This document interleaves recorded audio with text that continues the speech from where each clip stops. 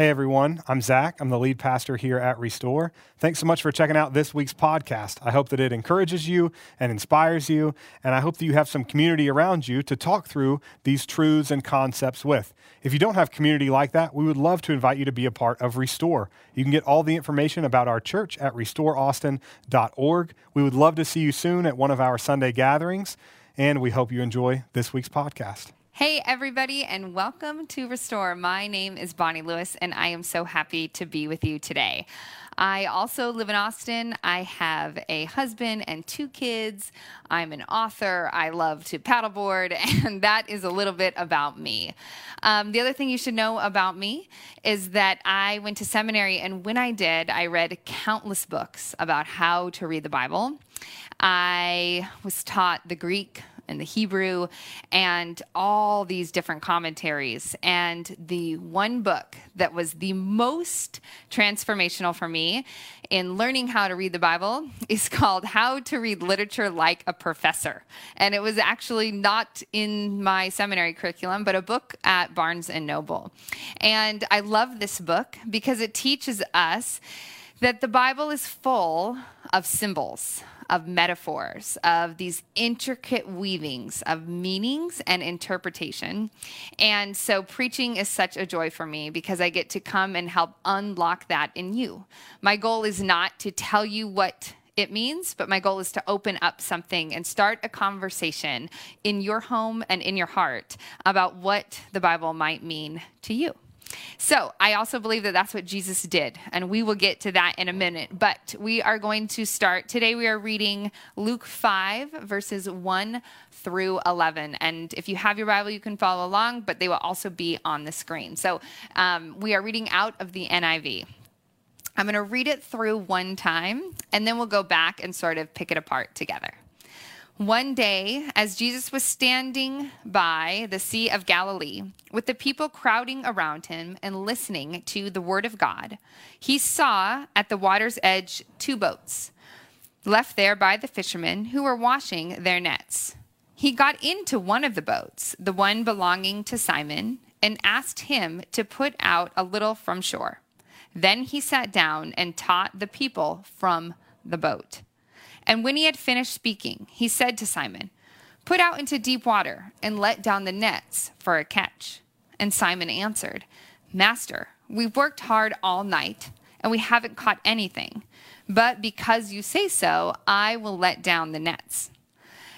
When they had done so, they caught such a large number of fish that their nets began to break.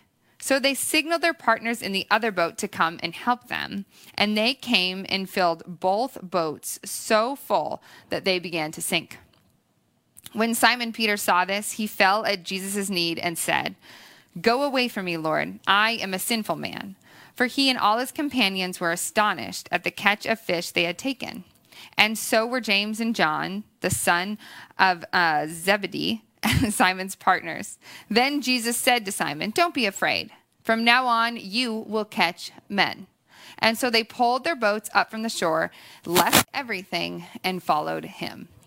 So what is this passage about? I'm going to start with a little bit of a literature lesson. And you know what's funny is I actually never teach with note cards, but I had to take a teaching class or a preaching class, speaking class in like middle school.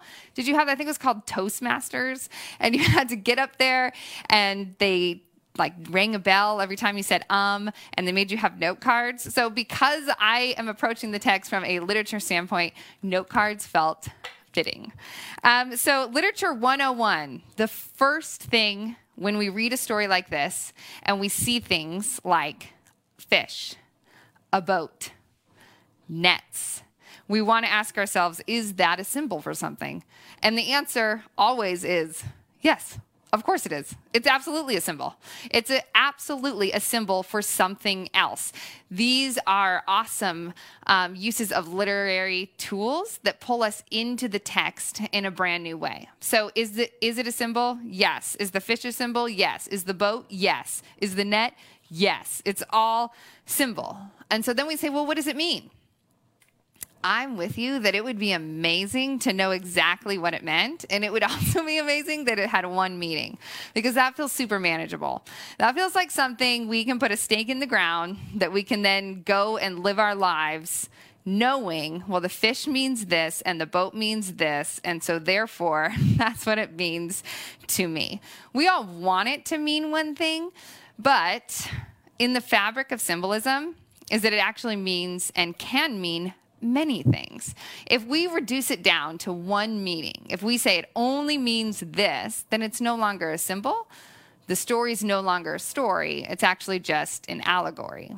And it sort of loses a bit of its flavor, a bit of its layers.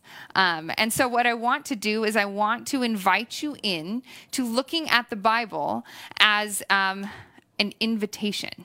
It's actually a method of inquiry. We get to look at the text, we get to find the symbols, we get to ask questions, we get to pull back these layers. There's this beautiful ancient saying, and rabbis used to talk about the Bible or the Torah as like if you were to take a gem and hold it up to the light. And when you held it up to the light would shine through and reflect out the other side. But if you turn the gem, the light then reflects out a different side and illuminates something entirely different. And so reading the Bible should be like turning a gem, is that we should constantly say, as Hebrews tells us, the Bible is living and active. And so what does it mean today? If I turn this gem, if I look at it from a different angle, if I keep searching for symbol and meaning, what new will come out of it?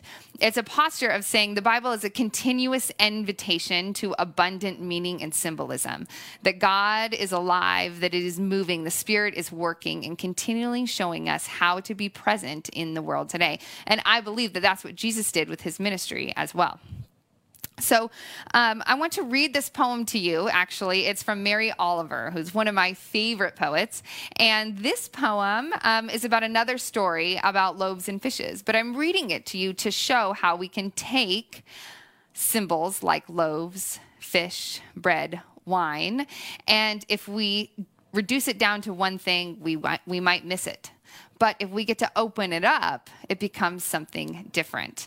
So this poem is called Logos, and she says this: why wonder about the loaves and the fish? If you say the right words, the wine expands. If you say them with love and felt the ferocity of that love and felt the necessity of that love, the fish explode into many. So imagine him speaking, and don't worry about what is reality or what is plain or what is mysterious. If you were there, it was all these things. If you can imagine it, it's all these things. So eat, drink, and be happy.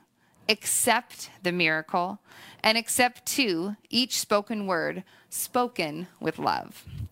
I absolutely love that poem because it reminds us that the very first rule of symbolism is that it's never only about the fish.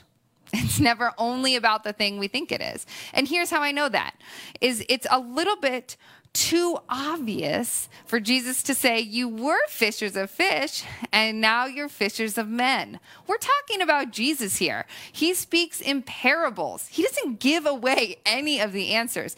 The disciples ask him questions, and he just asks questions back. He is not one to just lay it all out there. So if we're reading a story and the symbolism seems plain as day, that's an invitation to go deeper. The first rule, it's never only about the fish. And especially for Jesus, he belonged to a long line of what we like to call oral tradition. And before the Bible was written down, it was all oral. It was people like me and people like you and all the people meeting online doing this sort of gathering, but around campfires and dinner tables and on the road and maybe even in fishing boats. And so Jesus knows about what it means to dialogue about a text. And we see him doing this in parables as well. He never just lays it out straight. He talks in code. He's like, the kingdom of heaven is like a mustard seed.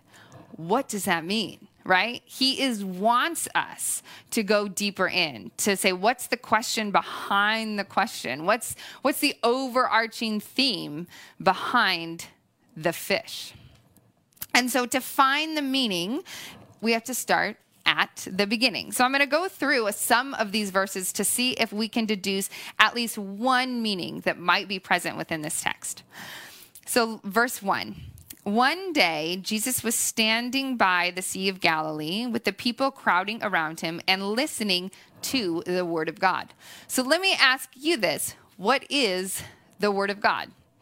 Embarrassingly, I take so much of my own lens, my own upbringing, my own status, my own wealth, my own neighborhood, my own country, and I read it into the text. So if you are like me and you say, well, the Word of God is the Bible, I understand why you did that. But it's also not correct because the Bible wasn't in its form then. Jesus didn't have a Bible standing there talking to the people. And so I have to dig deeper. What is the Word of God? What are we talking about? Could it be the Torah? Could it be those first 5 books? Maybe. The plot thickens because that makes a lot of sense. If it is the Torah, it fits nicely into who Jesus is around. So remember when Zach said we can know a lot about Jesus' ministry based on the people he surrounds himself with. So almost every boy in Jewish society would have grown up and had a big task at hand. That task was to memorize the Torah. And I don't mean kind of know what it's about. I mean word for word. The first 5 books of the Bible were totally memorized. Now, the goal of memorizing the Torah is to become a rabbi. And so it would go like this. You would spend all of these years in school. You would be studying the words of it, and then you'd also be studying the interpretations of it. And so then, as you got older, you would follow around different rabbis who you believed in their yoke or their interpretation of the text. And your goal was to show them what a good student you were because you wanted to become a rabbi yourself. Now, those rabbis, they chose the best of the best. It was like picking the A team, right? And so they said, you can be my disciple, and you can be my disciple, and you can be my disciple. And if you didn't get chosen, that was the end of the line for you to become a rabbi. Instead, you went back to your family business. That could have been different for everybody. But there was a clear line drawn. These people made the cut, and these people did not. And so they would memorize the Torah. They would follow around these rabbis, and only the best of the best are chosen. So verse 2, it says, he saw at the water's edge 2 boats left there by the fishermen who were washing their nets. So these fishermen, they were the ones not chosen. And how do I know that? Because if they were, they wouldn't have been fishing, right? They would have been out following the rabbis. They would have been sitting at the rabbis' feet in the synagogues, in the marketplaces. They would have been becoming rabbis. These men are fishermen. These men are part of their family business. And so the first thing we notice about who Jesus surrounds himself with is he picks the people who were rejected. He says, I am going out into my ministry and I am going to choose these men. Now, I don't know about you, but if you were starting a business or writing a book or making a new product, you probably would not choose the people that were rejected. You would choose the best of the best. You would choose the person with the most followers, the accolades. You would choose someone else, but not Jesus. He started his ministry by saying, these people that were told they were not good enough and they were not welcome, these people will be my disciples. Verse 3. He got into one of the boats, the ones belonging to Simon, and asked him to put out a little from the shore. And then he sat down and he taught the people from the boat. I absolutely love that he does this because he is making a huge statement. Another literary tool is if there is a change of scenery, if the person in the story goes to a boat, goes on a mountain, goes underground, goes in a cave, that's a clue that that means something important. So, like I said, people that wanted to become rabbis, they followed the rabbis around, learning from them. And often the rabbis would sit in the synagogues and teach. And the synagogues, they were a holy place. And if you were a rabbi, you were going into a holy job, right? And if you were not, then it was mundane. It was boring. It was maybe full of failure, something you might be ashamed of, that you had to keep doing what you were always doing, even though you studied your whole life to do something different. And so Jesus, he reorients this term of holy by teaching them in a boat. He takes something ordinary and he makes it sacred. And that's how he starts his ministry. So from the get-go, he stops drawing lines in the sand between the sacred and the secular, to use our terms, the holy and the unholy, the clean and the unclean. And we see that all throughout his ministry. So instead of a synagogue, he uses a boat. And instead of the A-team, he picks those that have been rejected. So usually we continue on in the story, and then we get to the part where we're like, oh my gosh, look at that. They were fishers of fish, and now they're fishers of men. Get it? And we want to like just wrap it in a bow and say, so you go now and catch men. And that's our best attempt at it. And even at that, it's a tad confusing, because what does that actually mean? I don't know. So this is where we usually run into trouble, right? That's what happens when we try to take a symbol and deduce it down to one meaning. So I want to turn the gem with you a bit. I want to uncover a little bit more. So it's too obvious, like we said, that they no longer fish, that they fish men. And even though it's a beautiful point that he chooses those rejected by society, that also can't be the full point of the story, because there's so much going on here. So I want you to look back at that verse 1 again. One day, Jesus was standing by the Sea of Galilee with the people crowding around him, and they were listening to the word of God. I am so nerding out right now, because that word for word is actually the Greek word for logos.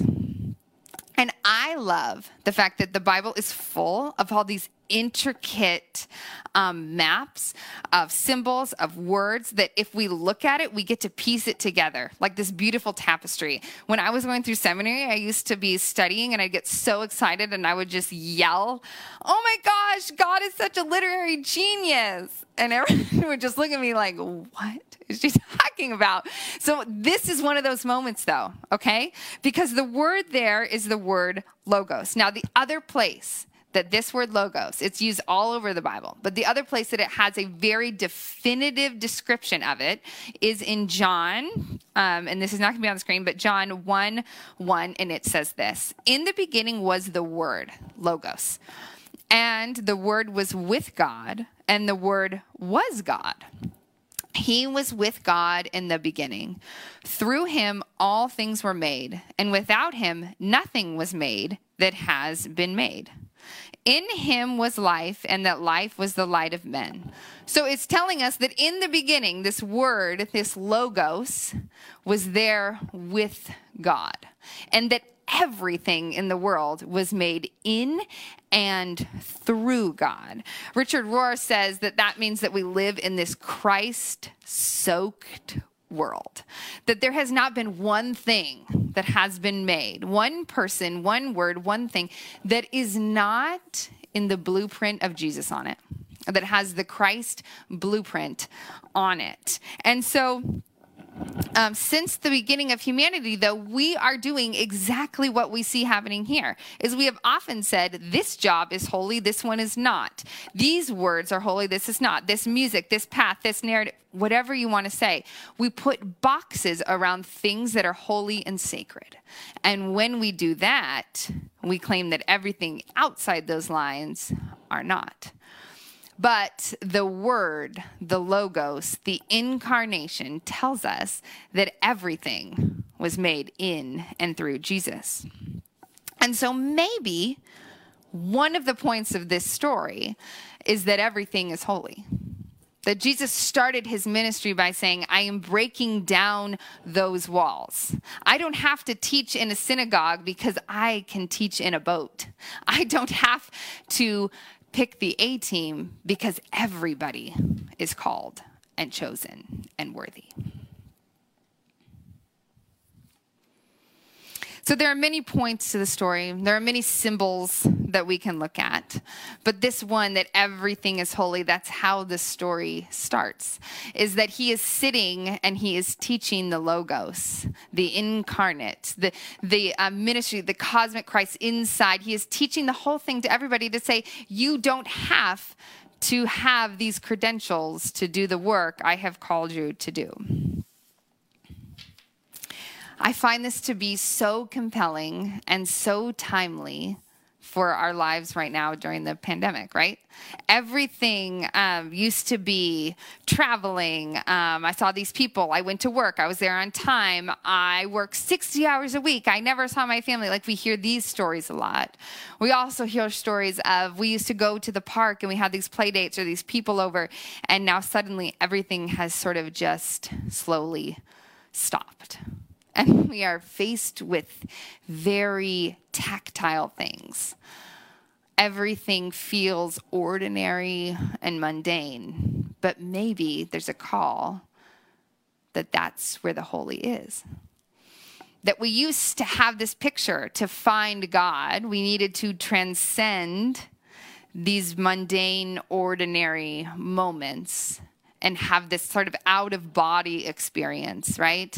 And we had to study hard and be in the temple. But what if God's saying, no, I'm right here, right in front of you. I'm with the fish. I'm in the business. I'm in the boat. See, Jesus has always been a very tactile guy. If you look through his text, it's always these ordinary items that turn into something big. It's the mustard seed that's planted. It's the wineskins, it's the loaves, it's the fish, it's the party, it's the dinner table. And so I'm wondering if part of turning the gem today for us is to say, what are these mundane things that I can actually find the holy in? Where is the invitation? See, we're always looking for God to move in these huge ways, but what if it's right in front of us all along? What if we continually are passing something by in our lives, but the minute we invite Jesus in, the minute we say, this might be an invitation, then the whole net is full. So there's this thing. I'm a big novel, obviously, literature nerd, but I also really love theater and musical theater. And there's this thing that playwrights do that I find to be fascinating. If you're reading a book, a normal book, they're going to spell out everything so that you can paint a picture in your mind of what's happening, right? She sat on the yellow chair and her face crumpled up in anger, that type of thing. If you're watching a play, you see it instead of hearing it. And so a lot of times in plays and in movies and in TV shows, we see something going on in the outside world that is supposed to give the audience a clue of what's happening internally to the characters or what is foreshadowing. So my husband and I were watching this show, and there was a couple, and they were boyfriend and girlfriend, and they had, they were newlyweds, and they had a Christmas tree, and then they woke up in the middle of the night, and their Christmas tree was on fire. Then they put the Christmas tree out, and that was the end of the episode. And I turned to my husband, and I said, that's a bummer. They're totally going to break up. And my husband said, how do you know that? Their Christmas tree burned. And I said, that was a literary device. That was a foreshadow to what's to come. And sure enough, 2 episodes later, they broke up. And so my invitation, my challenge to you is this. Maybe God is in the little things. Jesus came, and the first thing he did in his ministry is sort of dismantle this idea that it has to be big and profound and other than, instead of being right here in front of us. So is it a symbol? Absolutely. Is it only about that symbol? No. What are the things in your life that are symbols? Where are the invitation? What is pointing you into something deeper? Is it the virtual learning? Is it the snotty noses? Is it the dishes, right? We don't always get to be in the mundane, but right now we do. And we don't want to miss that invitation. So this week, my challenge to you is to look at the mundane and to say, is this ordinary, but could it be holy? Have I been viewing it as less than, but maybe he's right here all along? So let us pray. Heavenly Father, we thank you for the way that you speak in everything. We thank you that everything is under your authority and has your fingerprint on it. We thank you that there is holy to be found in the mundane, that there is beauty to be found in the things that pass us by. We ask for eyes to see that this week, that we may embrace the most ordinary parts of our life to remember that this is where you do your best work. In Jesus' name we pray. Amen.